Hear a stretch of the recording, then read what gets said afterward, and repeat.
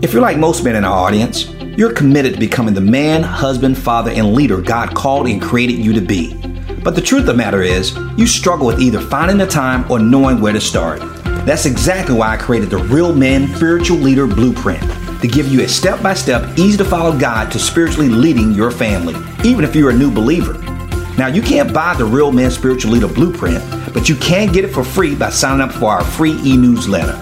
By signing up, you will be notified anytime fresh content is added to my site, so you don't always have to visit my blog to stay up to date on the latest information. Now, to get your free copy of the Real Men Spiritual Leader Blueprint, just visit realmenconnect.com and simply enter your name and email address on the form on the page. So if you're tired of trying to figure it all out and fit it all in as the spiritual leader, provider, and protector of your family, don't miss your chance to discover how to be the man God called and created you to be. Sign up today at realmenconnect.com. Welcome to Real Men Connect. Are you ready to be the extraordinary man, husband, father, and leader God called and created you to be? Then get ready to receive wisdom and guidance from some of the country's most respected men of faith as you learn everything you need to know to go from good man to great man, God's way. No judgment, no shame. Just real men with real challenges seeking real change. All for God's glory. Hello, mighty men of God, and welcome to the Real Men Connect podcast, where we help good men become great men God's way. I'm your host, Dr. Joe Martin, and every week we interview some of the nation's most respected and accomplished men of faith to find out what it really takes to become the kind of husband, father, and spiritual leader God called and created us to be. Each interview session is packed with practical, proven biblical principles you can immediately apply in your relationships, on your job, and in your community. Today we have with us Jody Burkeen, who is the founder and president of Man Up God's Way Ministries. And this ministry was birthed out of a sincere desire to change the way Christian men do Christianity.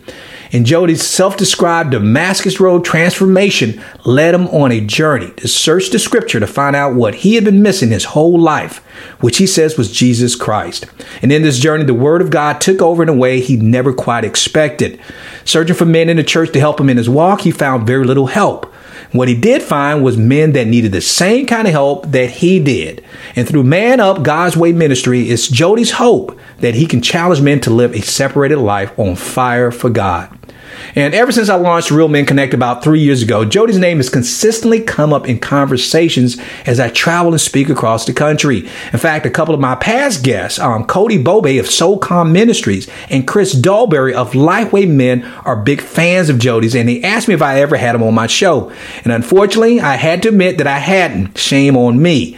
So when I finally reached out to Jody and he agreed to be a guest on my show, I was so delighted.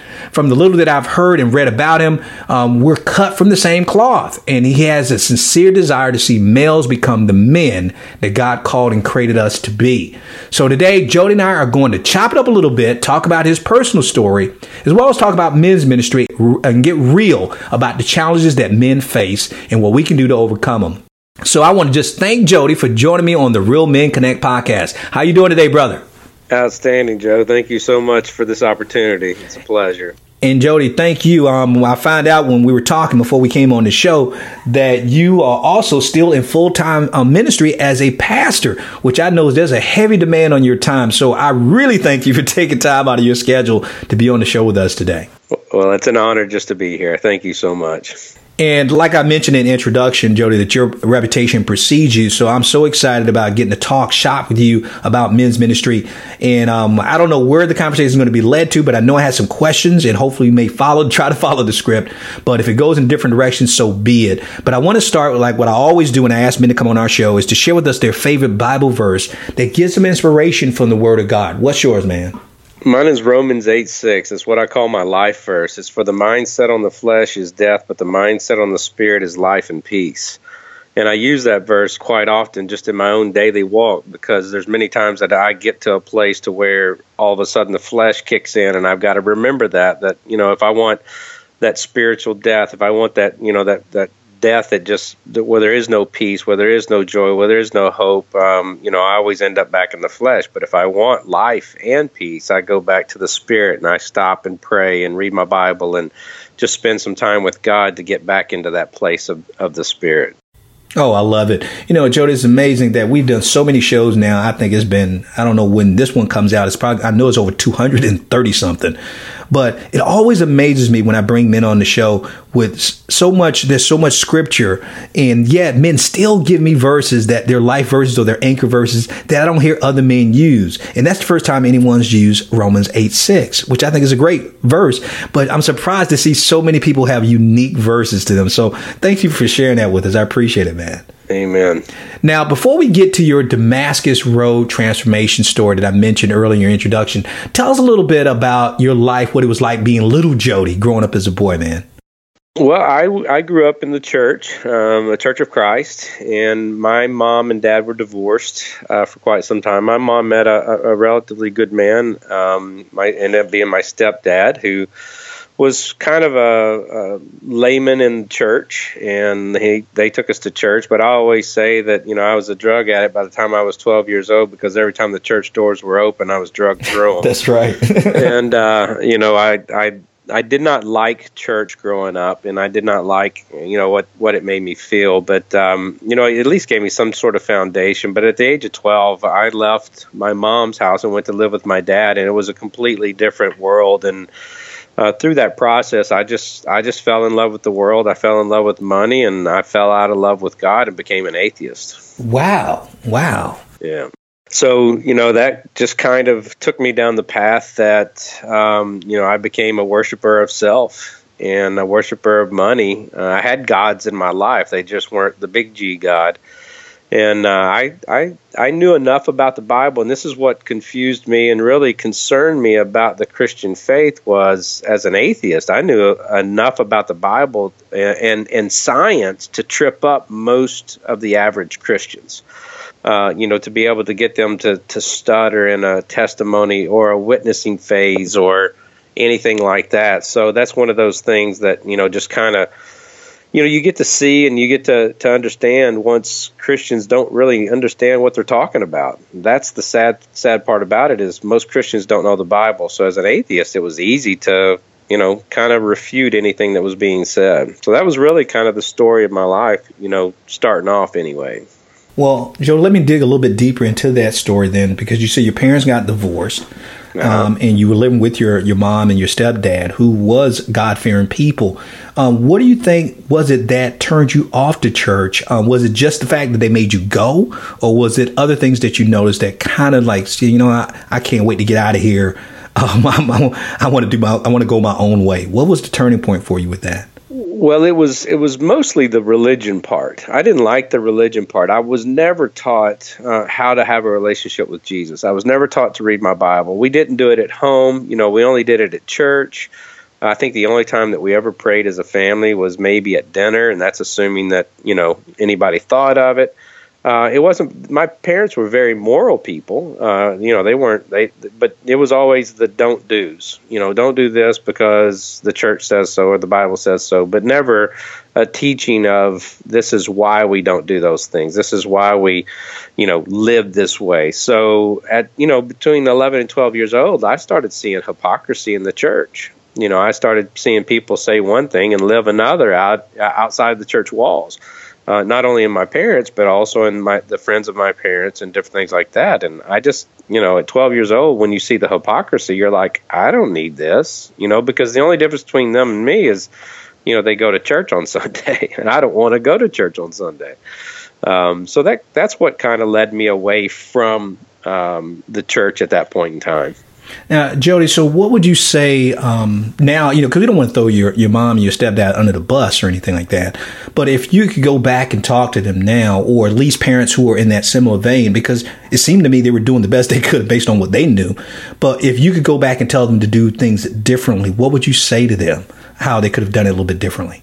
Right. Yeah. My mom is a part of my church now, and she hears this testimony all the time. And, but it was because of my mom, probably through her prayers. I mean, she was a very prayerful woman and always has been. And so I think her prayers kept me from either dying, becoming a homeless person or whatever that might have looked like, and ended up bringing me back to God. But I would tell, and this is what I tell men today, is that, you've got to be open and honest with your kids. They've got to see the faults. They've also got to see the minuses and the pluses. They've got to see the reconciliation. They've got to see the prayer, the falling on your knees, the repentance, all of those kind of things. Nobody's perfect. And children need to see that. We treat children like children for, till they're 25, 30 years old, unfortunately, instead of, raising them to be godly kids. And I think that's what I would tell my parents, and that's what I tell men today, is that, man, your kids need to see an honest version of your Christian walk. Right. And that's what we're about, even with our ministry, and I'm sure you are with yours too, as Man Up, is that we're not promoting and positioning perfection here. What we're showing is an authentic people who, when I say people, men who are struggling in their walk, but we rely and depend on Christ. One of the jokes, it's not really a joke though, Jody, but in my small group, I do a lot of different small groups. We do discipleship groups, and in our quiet, we always promote how important it is to have that, like you said, that relationship, that quiet time with God, because most men were never taught how to have a quiet time with God. And one of the things that I joke about is that I always ask the question after I read scripture. I use this acrostic called SPACE, S-P-A-C-E, and each letter stands for something, but the S stands for sin that I need to confess. And I said, my life changed around when I started having a consistent quiet time with God. And I said, but the thing that shocks me most is that every time I read scripture, even happened this morning, I said, God, what is the sin I need to confess right now? And you would think after 15 years of doing consistent quiet time, I want the Holy Spirit to say, well, I got nothing for you today, Joe. You're good. Right. And that's never happened, Jody, ever in 15 years. And I tell people I'm not discouraged by it. It just reminds me of how much I need him and how much we depend on him. And that's what I'm hearing you saying right now, is that personal relationship would draw you into authenticity, which means you're going to always find yourself confessing, repenting. But it's not just about the don't do's, but it's about that loving Father who loves you in spite of what you're not supposed to be doing or what you think you should be doing and not doing. And so I'm glad that you brought that angle up. But it seemed like you get ready to add something else. Did something else you wanted to add to that? No, I was just saying that's so true. I mean, that's parents just think they have to have everything on point, and that's not the case. I mean, our kids need to see us fail, but it's like I tell my kids all the time. When they see their mama and I arguing, it's because we're having a discussion as parents, but they also get to see us, reconcile that argument or that debate or whatever that was, and so they see both the good and the bad. And that's the same thing in our life with God. It's a constant, failing of God's, rules and regulations and standards in our life. However, there's the love of God that comes over us that gives us that opportunity to reconcile, and in most cases it's sin, to reconcile that with Him through repentance. Yeah, we had a guest on our show, who one of our listeners' favorite guests, Eric Terry, who does this. He's like our marriage guy who we go to a lot. And he had gone through divorce twice. And he's a marriage coach. I'll tell you the kind of men we bring on it. We love men who've gone through the fire. But one of the things he said about why his marriage didn't work, he says he came from a marriage where his dad was a pastor. So he came from a God-fearing home. And his dad and mom been married over 45 years. Beautiful marriage. He says that his dad actually ruined his marriage. I said, how did your dad ruin your marriage? He says, Joe, I never saw them argue. Ever.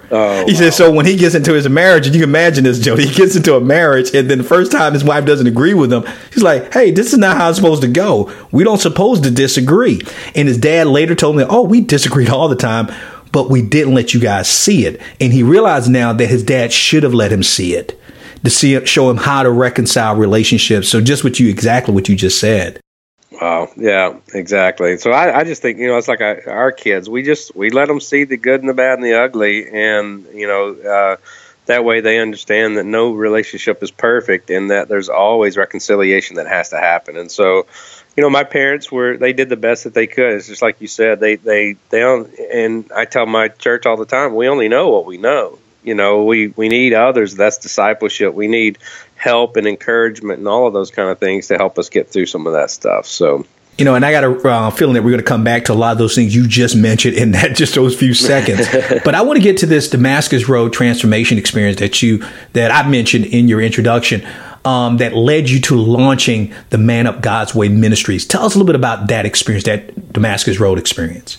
So my wife and I, we were married 12 years, and we had found out that we couldn't have kids, and it was my issue. I couldn't have kids, and I didn't know that growing up, and all of a sudden here we're married, and we decide that we're going to have kids. We'd finally built our kingdom, so to speak, and we're going to have kids, and I find out that I couldn't have kids. Well, I got mad at God. And I didn't even believe in God. I just got mad at him for, of all the easiest things in the world for men and women to do is procreate, and yet I can't do that. And so after sulking and, whining and crying about it for maybe even a year, close to a year, we came up with the idea that we would adopt. And so through that process, my wife was a pharmaceutical sales rep, and she was in hospitals all the time, and talking to doctors. Well, one thing led to another. We happened to find a nurse who had a friend who had a daughter that was, pregnant and wanting to give the baby up for adoption. And so she was 7 months pregnant. Fast forward a couple months, we're in the birthing room. I'm in the waiting room. My wife is in the birthing room with the young girl, and she has the baby. They hand her the baby. And I'm out in the waiting room praying to God that I didn't believe in, that, hey, if you give me this beautiful baby girl, I'll give you my life. I'll change whatever. And, a couple of days later, we walked out with a beautiful baby girl. And within a couple of weeks, we had a full-time live-in nanny. I mean, I told you earlier that my God was money. That's what we were all about, trying to make as much money. And my wife was working full-time. I was building a kingdom of real estate and all of this kind of stuff. Well, 18 months later, we get a phone call from the birth mom asking if we wanted a son, and she was pregnant again. And so she was about 6 or 7 months pregnant, kind of the same thing. I'm in the waiting room. My wife is in the birthing room, and she has the baby, comes out, and I'm praying the same prayer, give me this beautiful baby boy, and I'll change my life. Well, now, Joe, let me stop you for just a second. So after the first child, you didn't change your life? I did not. But go ahead. I'm sorry. Go ahead. So in the second one, I'm saying the exact same prayer. Wow. I'll change my life. Well, we ended up moving from Frankfort, Kentucky to St. Louis, Missouri at that point in time. And my wife, who has always been a seeker, we both kind of grew up not going to church or anything like that, from 12 on. But she's always, we lived in 5 different communities or states within about a 10 or 12 year period. We were just moving. We didn't have babies, so it was easy. And everywhere she would go, she would always find a church. Well, I would never go with her, and eventually she would end up quitting because, it's no fun for a spouse to go by themselves. And so we got here to St. Louis. She had gotten a flyer in the mail, and she came and reminded me of a promise that I made on our wedding day. And I don't remember this promise, but she said that I promised that I would take our kids to church when we had kids. And so she said, here's a flyer. I'd already talked to the pastor. We're going to go to this church. And so one thing led to another, and we walked into a church plant that had only been there 3 or 4 months. The pastor was very much like me. He was a businessman. He was, working both a job and pastoring, and we just kind of hit it off. In May 22nd, 2003, we had him over, and we surrendered our lives to Christ. And that became the Damascus Road transformation. Like literally, it flipped my lid from that point on. And man, I gave my life to the Lord. I'd never read a book in my life until I got saved, and I ended up reading the Bible within about 6 or 7 months after giving my life to the Lord. And I have literally I've read it every year since, maybe once or twice, and I can't get enough of it. Wow, I'll tell you, there's questions. I promised that we were going to chop it up about men's ministry, but you opened up a can of worms already for me. Because I want to go back, and please forgive me, Jody, if I'm digging a little bit too deep and getting personal. No, I am an open book. Dude. Okay, because you mentioned, because we keep it real on Real Men Connect. Now, you mentioned that you had walked away from the church, you became an atheist, all right? Right. And now you were married to your wife was a seeker. She knew you were an atheist when she met you, right? Right, exactly. So what made her decide she wanted to marry you?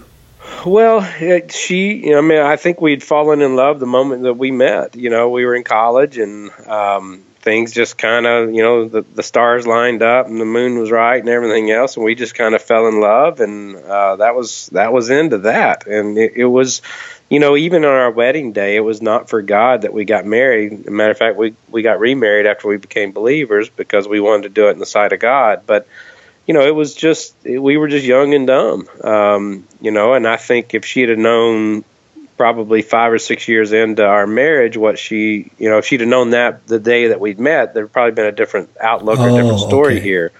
But my atheism was not a hatred. It was just, and looking back on it, it might have been more agnostic. More agnostic. Maybe I kept God in my back pocket kind of deal for the what if. Yeah, just in case. And I had a foundation, but in my arguments or my debates, or I grew up in Kentucky, and it's kind of the Bible Belt. So most of the time you're going to have some conversations when it came to religion. And so it was just one of those things, man, just God just lined it up and we just fell in love, and that was the end of that. So it's sort of like ignorance is bliss kind of situation. It surely is. It surely is. But, I remember the first day that we're walking into this church plant. It's in a hotel. I grew up in the Kentucky, the Bible Belt. Everything's brick and mortar, 4 columns, a steeple, a bell tower of the church. And that's on every street corner just about. And here we are walking in. I'd never heard of a church plant. I didn't even know what that was. And we're walking into a hotel that's having it in the conference center, and I'm thinking we're walking into a cult. Like, they're going to ask me to sell flyers at the airport or something, kind of deal. And, Hare Krishna or the Moonies or something. And, I got my kids, and I was like, my goal was, my heart of hearts was, my kids would make it so miserable to go to church that my wife would end up quitting. But God had a different story, man. It was about 35, 40 people. It was a small church. We were the first young family to come in, so, if you go to a church with young kids, man, you are the kind of the rock stars. And that was for me, we were the first family with young kids of this church plant. And that was, I liked the attention at the time, but God had a different story, man. And he just had a pastor there that was bold. I remember the day that we're sitting at our house, and I just kept asking questions about finances. Like, all I thought churches were, like, how much money do you make? So, well, I don't get paid. I was like, well, where's all the money going? Like, well, we mark, like, and finally he just stopped. Well, a pastor's dream, right? Yeah, exactly. And finally he just goes, Jody, you know what you need to do? And I said, what's that, Pastor? And he said, you need to give your life to the Lord and stop running. I was like, okay, what does that look like? And he's like, here's what it would do. And then he spent the next year, and this is the crazy thing, because he spent the next year, I walked into the church, a brand new believer. I got my new Bible. I got my tabs on the Bible because I didn't even know the chapters of the books, the books were, or anything like that. And I'm looking for somebody to help me get this, and not a single man stepped up to help me until the pastor did. And, the busiest guy in the church is the pastor, and it just so happened, God tanked his business and my business the same year. And so we had all this free time together. We literally 52 weeks. We met Monday morning, 6 o'clock in the morning at Denny's, and his first words to me, he said, show up at Denny's at 6 o'clock. Do not waste my time, and I won't waste your time, and I'll disciple you.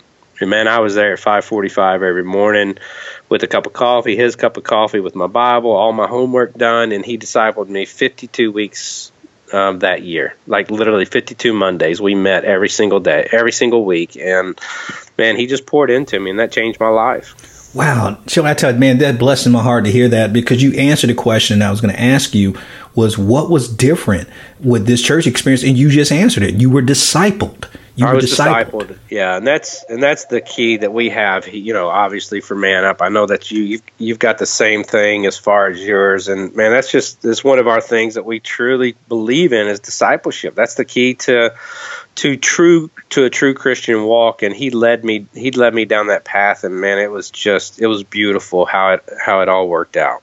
Sometimes I get on people's nerves, primarily a lot of church going people, because we get so pumped up and excited about Easter Sunday, about seeing people give their lives to the Lord and coming forward. And then you'll see on Facebook, on social media, we had 300 people give their lives to the Lord. And I know the angels rejoice over one sinner who repents. But my question is always, okay, but what about the day after Easter? How many of those people are going to be discipled, or they're going to return back to their regular lives with fire insurance, but no spiritual growth?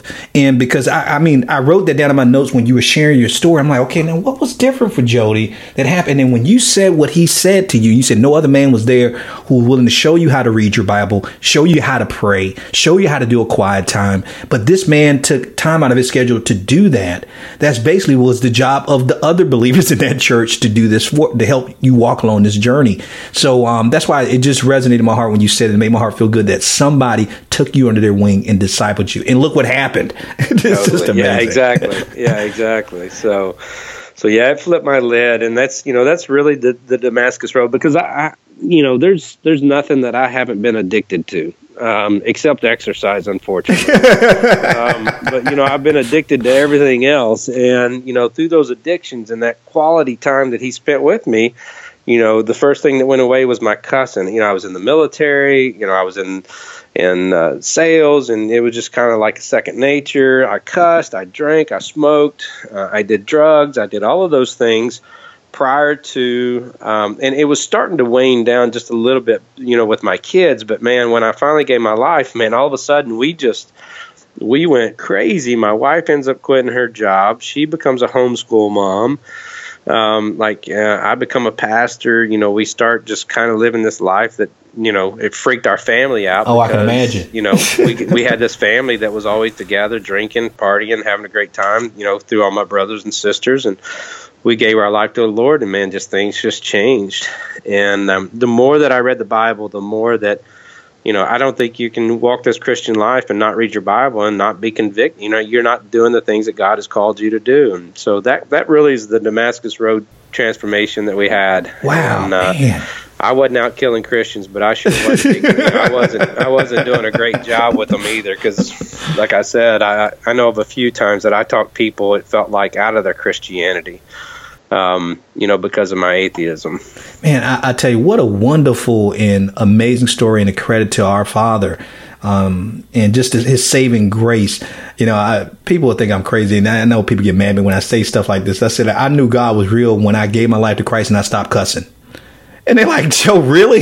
Now, I understand pornography. I was addicted to all that stuff, too.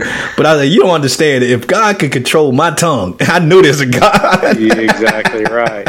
You're exactly so right. I can relate to that. But all right. Now, I tell you, I got so fascinated with your story that we had a lot of stuff to cover, and we don't have a lot of time to do it in, Jody. But it's all right. Now, you said, and I read from your material, and I went on your blog and everything, that you had a desire to see men do Christianity differently. Right. And I emphasize the word do. What do you mean by that? I think I may have a clue based on what you just shared by now, but I want to hear you elaborate on that. Right, exactly. Well, like I stated earlier, I'm standing there with the new Bible. I'm green as all get out. I have nobody to walk me through this. My pastor steps up and does it. Within a year of me giving my life to the Lord, I'm teaching the guys who claim to be Christians for 30, 40, 50 years. All of a sudden I'm sitting around looking at these blue-haired guys, and, not a one of them are stepping up to help me. And right. or help anybody else. And I think, after doing this long enough, almost 15 years now, I see the complacency and the laziness of men. Men are being destroyed in our society as far as the masculinity of men, just even the pure masculinity. They have been destroyed in the church, and thank God the women have held the church together for the last 50, 60 years because the men have not done the right thing. and the family. I mean, men are not, raising, first of all, they're not washing their wife with the water of the word, as Ephesians 5 tells us to. We don't pray with our wives. We don't read the word with our wives. If we're not doing it with God, we're not doing it with our wives. And if we're not doing it with our wives, in most cases, we're not doing it with our children. And so we've just got men that are not doing anything. And, the way that Man Up God's Way was founded was this desire to tell men and to show men biblically how they are to live their lives as a godly man. My first book was called Man Up, Becoming a Godly Man in an Ungodly World, and it's 7 areas in a Christian man's life where they're spiritual sissies. And literally, I use the term sissy because as a man, even at an early age, somebody calls us a sissy, we're going to do one of two things. We're going to punch them in the throat, Right. or we're going to cower down and walk away. And I believe God's sitting in heaven going, look at these spiritual sissies. I've given them my son, I've given them my word, and I've given them the Holy Spirit, and yet they're not doing what I've asked them to do. And I think there's going to, the Bible talks about, the goats and the sheep. He talks about the wide road and the narrow road. He talks a lot about these fake believers that have, this idea that they're going to get into heaven just by saying, just by being, instead of, by faith and by doing and by, all of that kind of stuff. And I just think, unfortunately, our men need to hear it in a way that men need to hear it, and not pansified, not, sissified, I don't even mean men. When I think of godly men, it's not men who can chew through steel or bend iron. It's men who will humble themselves and get on their knees and cry out to a holy God of, what do you need? How can I change? Seeking God in a way that they never have.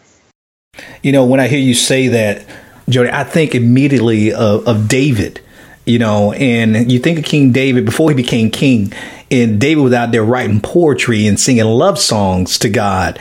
And, most people call him, oh, man, David's not a real man. But that dude was killing bears and tigers, lions, with his bare hands. And so when you say that, it's not this our media-driven image of manhood, but God's portrait of a real man.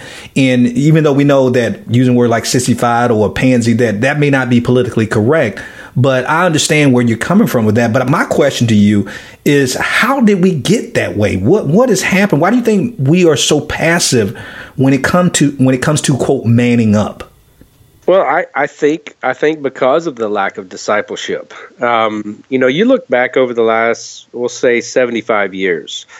You talk about the greatest generation, which is the generation of like World War II. They all of a sudden, instead of, becoming farmers, keeping communities small, all of a sudden we have this, this rush of industrialism, cities and all this kind of stuff. And, from then life just kind of got crazy. And then we have no discipleship going on through that. We had this great evangelistic movement, of the 50s and 60s and, even into the 70s, close to the 80s, but we had no way of teaching, or we didn't have any implementation of teaching these guys through discipleship. It was like, hey, come forward, say a prayer, give your life to the Lord and ask him into your heart, and that was it. And then you had in the 90s and 2000s, you had this great small group and cell group and, this kind of implementation, but we had no evangelism. And so you've got people knowledgeable of the Word of God, but they have no application. And I think we forgot that evangelism and discipleship go hand in hand. When, in my sphere of influence, there are certain people that I'm going to meet on a daily basis that I have the responsibility to share the gospel with, as well as go even further and disciple them. I'm not a street preacher, and most people that I meet are not street preachers, which means they're not just going to stand out and share the gospel and people walk by and hopefully get saved or this seed planted or whatever. We're going to have people in our lives that we have to focus on and pour into after we share the gospel with them. And so I think men have, from the great movement of the 40s and 50s, they have basically thought their only role was to go and bring home the bacon. And that's wrong. That's completely wrong. Deuteronomy talks about us, how we raise our kids. As they're walking through the shepherds, they stop and pitch a tent. They at lunchtime they sit and talk about the Word of God. As they're walking, they talk about the Word of God. As they go to sleep, they talk about the Word of God. As they wake up, they talk about the Word of God. And we don't do that anymore. So I think that's our biggest problem right now, is that men have basically washed their hands of, first of all, getting close to God. Second of all, getting close to their spouse, their wife, and because most men are really good dads and horrible husbands. They circumvent their wife, that relationship, which that's the unified relationship. That's the one body that God talks about. And we are to raise our kids so they leave the nest. We're supposed to raise them so they do leave the house. And we've done it wrong. And the next thing you know, we don't know our spouses because we don't know God. Wow, man, Jody, you uncovered so much in just that short segment. And I want to reiterate what you said, because I do see the lack of connection that we're not putting the light on, because you said discipleship and evangelism go hand in hand, and we don't focus on that. So what difference does it make if we're leading people to the cross, but we're not teaching them how to carry it? It's kind of the sower of the seed, that parable of the sower of the seed. You've got 4 types of people that seed is symbolic of. The first one lands on hard soil. That's that seed that you're just throwing around and it lands, it doesn't sprout or anything. The second one, I think this is where most believers, the second and the third one, most so-called believers end up. They sprout in shallow soil, and the next thing you know, the worries of the world take them away, the winds of the world take them away, and the same thing, those being in the thorns and thistles, so we've got most of our believers right there because they're not being discipled, and they have this flash of the pan experience, and it's not really a true salvation experience, but they think because they either said a prayer, they got baptized, or they go to church every Sunday that they're saved. And that's a scary place to be, because, you start reading the Bible and you start taking people through the Pauline epistles, you take them through Matthew, Mark, Luke, and John, you'll realize real quick that we've got a lot of shallow people in our church that when they meet Jesus, they're going to be like, well, I did this in your name. I did that in your. He's like, I knew you not. Depart from me. When you talk about the connection between discipleship and evangelism, and then you mention about fathers and husbands, to me, if you are properly discipled, evangelism comes out of that, because you now know what your job is as a mature Christian, that we are to evangelize after we've been discipled. And so even though they go hand in hand, I believe discipleship precedes evangelism. But at the same time, you hear, like you said, and I love the way you put it, is that we have a lot of men out there who are great fathers, but they're horrible husbands. But they both go hand in hand. And I believe that being a great husband precedes being a great father. Exactly. And so I never saw those two connected until you said it. And I'm going to remember that. But that is great. Now, I'm going to move in a little bit of a different direction. And I can tell right now, Judah, we're not going to get to all the questions I had for you today. but I don't care, because this is good. But I want to go in a different direction, because I told you even before you came on the show is that this show is for real men who are trying to do it God's way. The same thing your ministry is pursuing. And it seems to me one of the biggest things that keep men from moving forward, in addition to, like you said, not being discipled, is their past keeps them from moving forward. Specifically speaking, past hurts from the wounds of their father or other men in their life. So, and some even use it as an excuse for never moving forward. So what do you suggest or say to those men like that to help them get past their past? Because I'd have to deal with that a lot with men. What did you say to them? Well, I always say unforgiveness is like drinking acid and hoping the other person dies. Yeah. We've got to get to a place to where we forgive all the past hurts. We can't change the past. What we can do is change the future. We don't have to pass those same hurts, angers, sins down to our children or even to our relationship. So there's a certain point in time you got to dust the dirt off and move on at that point in time. And I think, what I've found over the last 7 years of traveling, I do about 25 men events a year.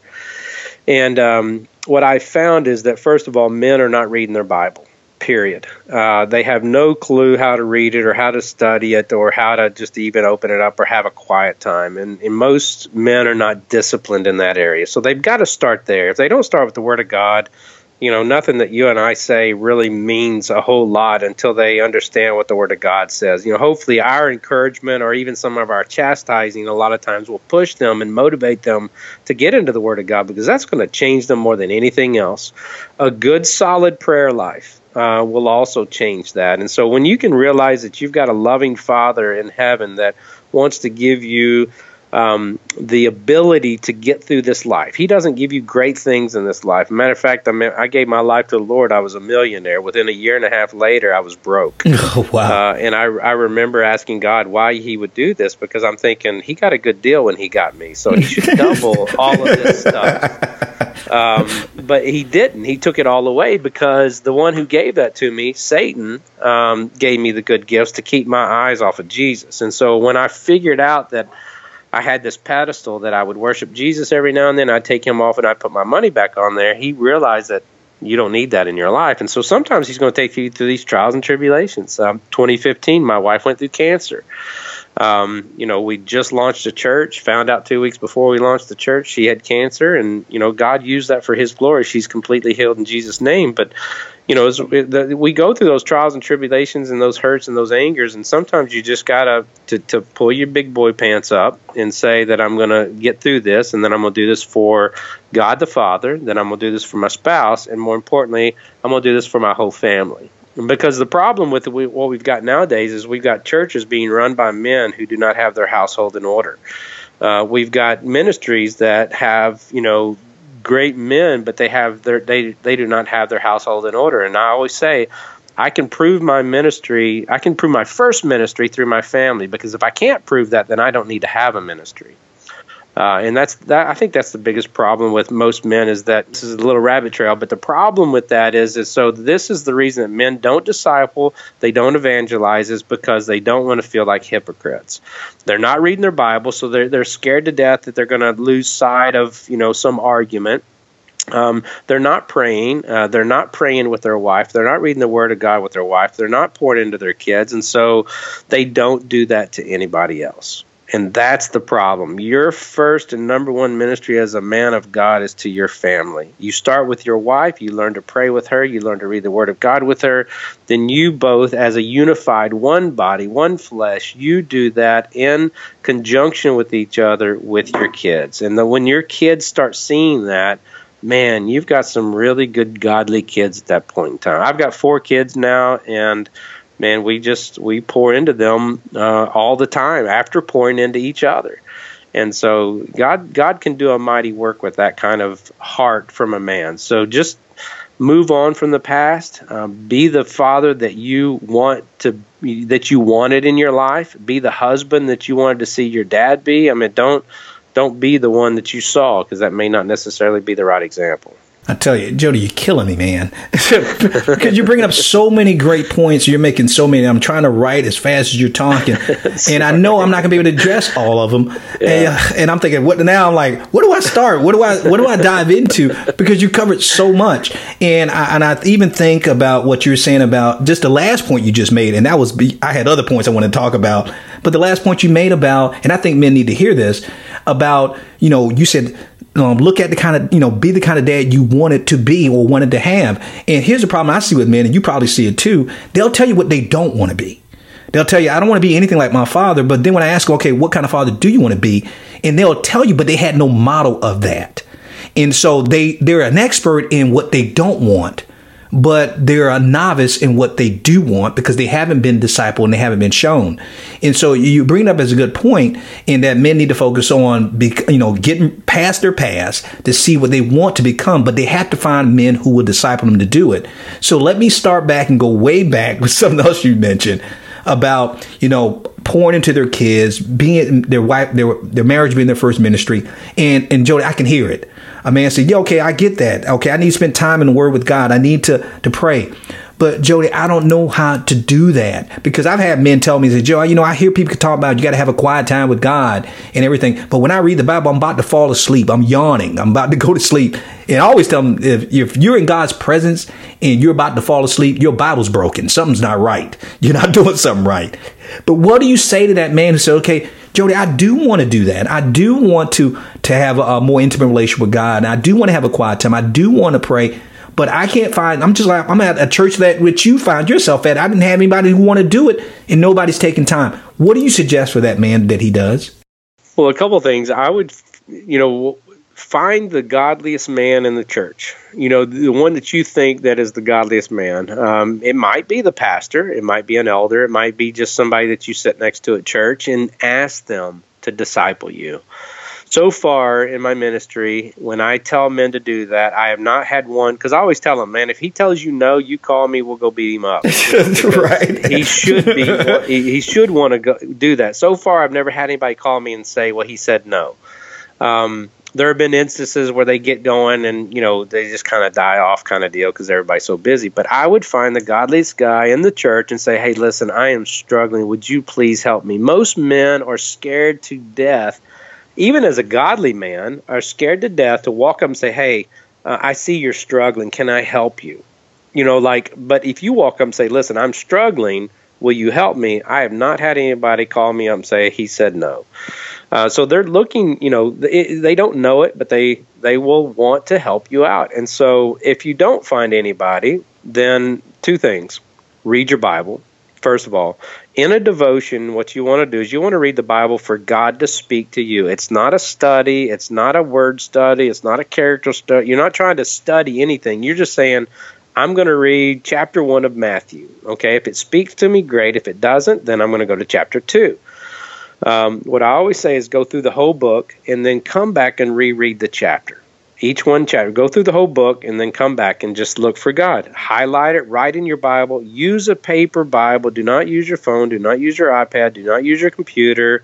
A Bible is a real, feel, living. You can write on it. You can highlight it. You can hold it in your hands. You can, that's tangible devotion instead of using your phone, because anytime you get a bling, a blip, a call, or whatever, you're done at that point in time. So you still have a responsibility to grow in the grace and the knowledge of the Lord Jesus Christ. So you have to do that on your own. Start small.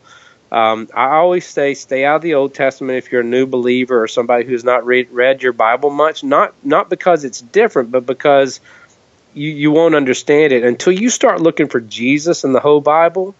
You won't understand why the Bible was written, because you can see Jesus in the very first chapter of the Bible, and you can also see Jesus in the very last chapter of the Bible.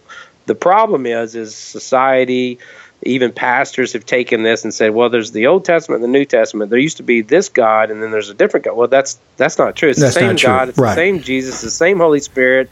It's you just got to realize that. So stay in the New Testament.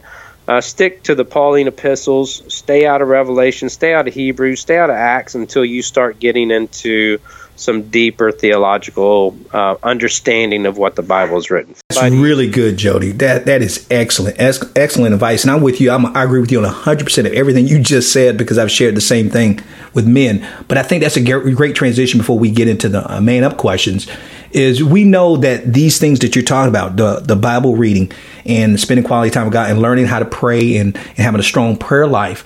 And in addition to that, and I guess I'm trying to see if I can phrase this question in the right way, because some men will just stop there and they'll say, okay, I'm spending time in my word. I'm reading God's word. I'm having quiet time with God. And this is all I need. Now I'm going to mature as a Christian. I'm going to be good. And you and I both know that there's a little bit more than just that. If he's able to have that solid foundation, which we know Christ is the cornerstone, that solid foundation, building a relationship with Christ, what do you suggest even outside of that you still think a man needs in order to become a mature man of God and be the man that God created him to be?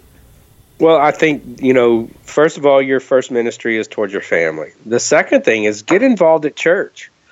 A lot of ministries start with a mop and a mop bucket. If you'll learn to have that to begin with, not worried about trying to get up on stage, not trying to get up, and teach or any of that kind of stuff, really start focusing on there. That's going to grow you quite a bit. Help with the children's ministry, help with the youth ministry, help in ways that you can, learn to not only lead your family, but lead other people. And don't stop reading your Bible. I mean, literally, that's going to be the thing that's going to change you more than anything, is reading your Bible on a constant daily basis.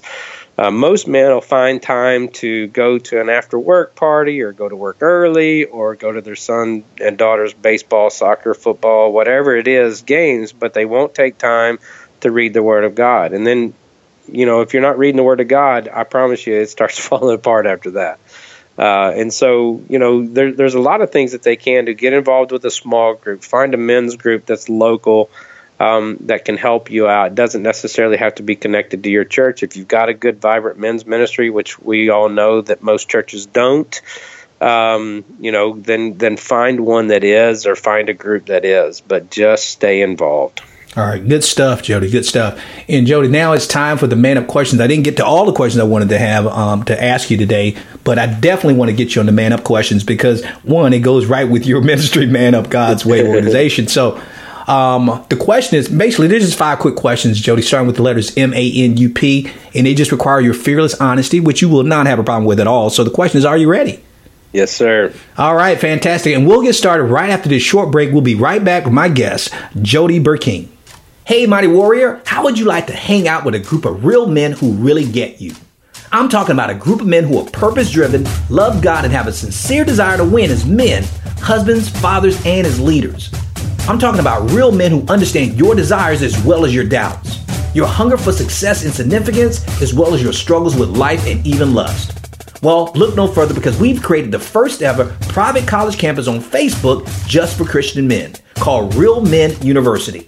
But don't you worry, the tuition is free, but the education, support, and friends you'll meet will be priceless. So if you'd like to join a group of like-minded, non-judgmental Christian men who are all looking to take their faith, family, and finances to the next level, then just go over to realmenuniversity.com and request to join. That's realmenuniversity.com, and I'll see you on campus.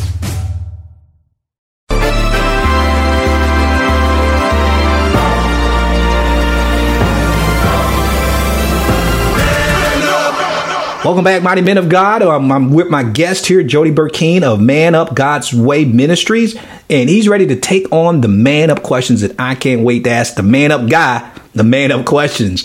And Jody, the first one starts with the letter M, and it stands for mistake. What mistake did you learn the most from as a man? Well, when I first gave my life to the Lord, I focused completely on myself. I did not focus on my wife. I did not focus on my kids. And within 1.5 to 2 years of me giving my life to the Lord in 2003, I became the assistant pastor of our small church through some teaching, through some discipleship through my pastor. Well, one thing led to another, and the next thing I know, I became the hypocrite that I could not stand when I was growing up. And my wife, for the first time in our marriage, said that she wanted a divorce. And I got into ministry because of the prompting of my pastor and the elders, because of my personality, my character, all of that kind of stuff. I got into ministry way too fast, and it became a major, major problem and a prideful stumbling block in my life. And so that's probably the biggest mistake I've made in my ministry. I pulled back, I focused on my family, and I started pouring into them. And once that became constant in my life, I ended up becoming a better pastor because of it. All right. Now, the A stands for attitude. And you work with enough men in your organization, and even being a pastor of a church. If you could change one attitude in men, I already know what you're going to say to this one. But what attitude would you change in men if you could? This is kind of a cliche statement, but it's pride. I always say men have 5 major problems. It's sex, wives, money, kids, and work. But yet we're so prideful to think that we can't talk about those or find somebody to help us walk through that. That's a part of discipleship. Discipleship isn't just sitting down and going, verse by verse through the Bible. It's literally talking about our problems, our issues. And when you can talk about sex, because if you got a pair of eyes and a pair of testicles, you got a sex problem, because you've got lust, you've got pornography, you've got problems with your wife. If you're married, everybody's married, everybody's got marriage problems. If you've got money, you've got money problems. If you've got work, you got work problems. If you got kids, you got kid problems. And that's how simplistic we are, but we're so prideful to think that we can't talk about those. Yeah, I even heard years ago when they were interviewing Michael Jordan, and when they had those commercials of Be Like Mike, everybody wanted to be like Mike. And someone asked Mike, and said, "Isn't it great to be Michael Jordan?" And he said, "I think they're cowards." And they said, "Why do you call them cowards?" He says, "Because they don't really know me. All they see is the championships I've won and the money I make." He says, "But my money only solves money problems." Right, exactly. And I'm like, wow, well said. I still got to worry about my marriage and everything else and raising kids. So you're absolutely right. It is that basic and that plain, and yet we don't ask for help when we need it. So I'm glad you brought that up. Now, I can't wait to ask you this one because before we came on to the call today, I felt bad about complaining about my schedule when I heard about your schedule. And so the N stands for next. What's the next big thing you would attempt to do for God if you knew you couldn't fail? As if you had time, but let's see. I can't wait to hear what it is. Well, we've got some big things on the horizon for Man Up. We're looking to launch a video podcast, also a magazine that will help men. It's kind of a Christian living magazine for men. And, that's kind of the next thing on the horizon. I'm working on a book now that I am scared to death to put out. It's called Pornified Believer. It's a book on pornography and the lust of the eyes. And, it's really a gut punch kind of book that, I'm even thinking about not even putting a cover on it because I don't think most men will buy it if it has a cover like that. So, there's some crazy things that we're looking at doing, and I'm just praying that God is in the middle of it, and He's blessing it to go alongside of it because I think it can change a lot of men's lives. And the fact that, now just hearing it, I'm already getting stressed out. I'm thinking, how are you going to find the time to do all of that? Video podcast, that's going to be a lot of work. Yes, it is. Yes, wow. It is. So now, before I get to the you questions, I do want to ask you, why are you afraid about putting out that book about pornography? Well, I think the pink elephant in the church today is pornography. It's the fastest growing, web presence, phone presence, all of this kind of stuff. It's become a part of freedom of speech, which we'll probably never be able to get it out of the system until the system completely blows up, so to speak. We do not know as of yet the consequences that we're having, especially for our young kids. I've got 7-year-old twins. And I just found we've got porn blockers on everything in our house, and we had bought an iPad for Christmas a couple of years ago that, it was one of those prepaid iPads that came with a cell service on it, and had no clue. It had been sitting in a cabinet. We gave it to one of our 7-year-olds. The next thing I know, he's looking up naked girls. Because somebody at school told him at 7 years old. And this is something that I teach and preach very heavily at Man Up, and it just blew my mind that I missed something like that. And so I think parents are really I'll give you, this is an example. In our small group, one of the parents asked, how do you teach your kids what about masturbation and about this kind of stuff? Do you say anything? Do you just let them do it? I was like, no, you need to be talking about purity. So I think most of the church is really confused about what they're supposed to do with this. Right. And I tell you, this problem is getting serious. We've had a few guests come on to talk about pornography, and I heard that one of our expert guests, Carl Stewart, was telling us that 1 out of every 5 internet searches is for pornography. Yes, it is. And it's even now starting to grow among women. But I tell you, we had a guest who wrote a book called Digital Cocaine. His name slips me right now, but it was a great guest that talked. And I even asked him, I said, what is the impact? I said, and I told him, I know it was just speculation on his part because he studies this stuff. I said, if we don't get control of this, or we don't get ahead of this, what could be the potential impact? And are you ready for this, Jody, what he said? He said, Joe, I'm hoping I'm wrong. He says, but what's going to happen? He said, you're going to see a lot more children committing sexual crimes. Yes. That freaked me out when he said that. Yeah. He says, Joe, I'm just telling you, he says, if they're being exposed to it more, they're going to experiment more with kids their age and younger kids. So he said, you're going to see a lot more sexual abuse, in which if that doesn't terrify parents, and I'm a survivor of sexual abuse as a child, and we didn't have what we have today. So could you imagine, because they said now the average age for a kid has been exposed to porn is at 8 years old. So what do you think an 8-year-old is going to do with a 2 or 3-year-old? Yeah. Exactly. It's, oh my good. Don't even get me started. We're going to go off on a rabbit trail on that. Well, the number one, the top 2 search words are stepmom and rape. Wow. I did not know that. Really? Wow. It's crazy. Oh, that's But anyway, so definitely you're going to write that book whether you want to or not. You're going to have to do exactly. Now, Jody, the U stands for understand. When you were younger, or let's put you around, let's say 20, 21 years old, what was the one thing you didn't understand about being a man, but you understand better now today? Well, I got married at 20 years old. So you were younger than me, man. Wow. Yeah. So what I did not understand was how to be the husband that my wife needed. Whether it was even just socially or biblically, the more that I get into the Word of God, the more that I realize the responsibility that I have as a husband that I don't think we teach anymore.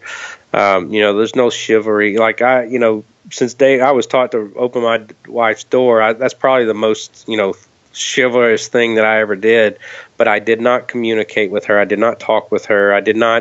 I always say, I even wrote my first book, the day before I got married, my mom made my bed. The day after I got married, my wife made my bed. So like I was a child being handed to a woman to raise continually. Wow. And so she had, she tried to raise me and mold me, but as we both know, that does not work. She can't change me. Only God can change me. Amen. Amen. And Jody, we're going to get you out of here, man, with the last question, which is the letter P stands for problem. As a mighty man of God, which you are, man, what's the one problem in your life do you still struggle with as a man even today? I still deal with lust. I think that's a common problem for men. I have to, and the reason that my life verse is Romans 8:6, for the mindset on the flesh is death, but the mindset on the spirit is life and peace, is because the flesh always wants to try to take control, and it's a constant battle.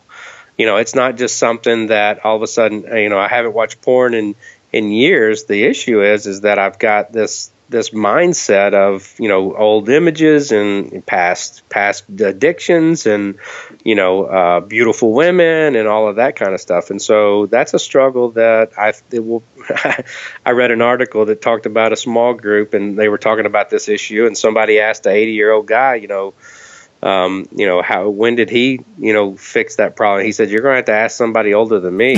Oh my goodness. So I think that's a problem that we have to deal with for our lifetime. And we've got to be smart about it and address it in a biblical manner. And thanks for sharing that with us, Jody, because I want men out there to hear what you're saying, because people always ask me too, because, my porn addiction, it ruined a 16-year marriage. And then they see that I've been porn free for now going on, you're talking about 15 years. And they want to know, Joe, so you mean you're never tempted before? You don't never have to deal with lust? Of course I do. I said the difference is the knock is a lot lighter than it used to be. Right, exactly. But the knock is still there. But a lot of things you shared today is helping you deal with that and help us overcome, because we are overcomers, and Christ did defeat that. He didn't defeat everything on the cross except for pornography. So we already had the victory. We're operating from a point of victory, not trying to pursue victory. So thanks for sharing that, man. And guys, we've reached the end of our show today. Man, I tell you, Jody, this was great, man. You did a wonderful job. And thank you for answering the man-up questions so honestly. But I want to thank you for joining us and being so gracious with your time, brother. Amen. Thank you, Joe. I appreciate it, and God bless. And Jody, before we let you off there, man, quickly for our listeners, if they wanted to find out more about you, your ministry, what would be the best way for them to reach out to you and connect with you? Well, our website at manupgodsway.org or our Facebook page. We have almost 900,000 followers on Facebook, and you can get us there. And we have an app on iTunes and Google Play. It's Man Up God's Way app. All right. And we'll make sure we add that to the show notes as well, because that app is the bomb, man. I love it. And so we'll make sure that they'll have access to you through that. And guys, please do us a quick favor. It only takes about a minute. Please go over and leave us a review for what you thought of not only the program, but today's interview with Jody Burkeen. It's the best way to help us get this program in the hands, ears, and hearts of men just like you. Because of your faithful listening, guys, you made us the #1 podcast on iTunes for Christian men, and we can't thank you enough for that. So please don't keep us a secret. Keep on sharing us with your friends. So until next time, I'm Joe Martin, your man builder with RealMenConnect.com, reminding you that we are males by birth, but we are men by choice. So each and every day, choose to be the man God called and created you to be, because a male is a terrible, terrible thing to waste. So until next time, stay strong, stay blessed, and as always, stay in his grip. Thank you for listening to the Real Men Connect podcast with Dr. Joe Martin. Real Men Connect isn't just a podcast, it's a mission. ministry, and movement to help good men become the great men God called and created us to be. And the best is yet to come. So if you enjoyed this episode, go ahead and leave us a review in iTunes. It really helps us to build the podcast and to reach, teach, and impact more men, all for the glory of God. And make sure you check out realmenconnect.com to get our free tools and resources to help you go from good man to great man God's way. Again, that's realmenconnect.com. Thank you for listening. We'll see you in the next episode.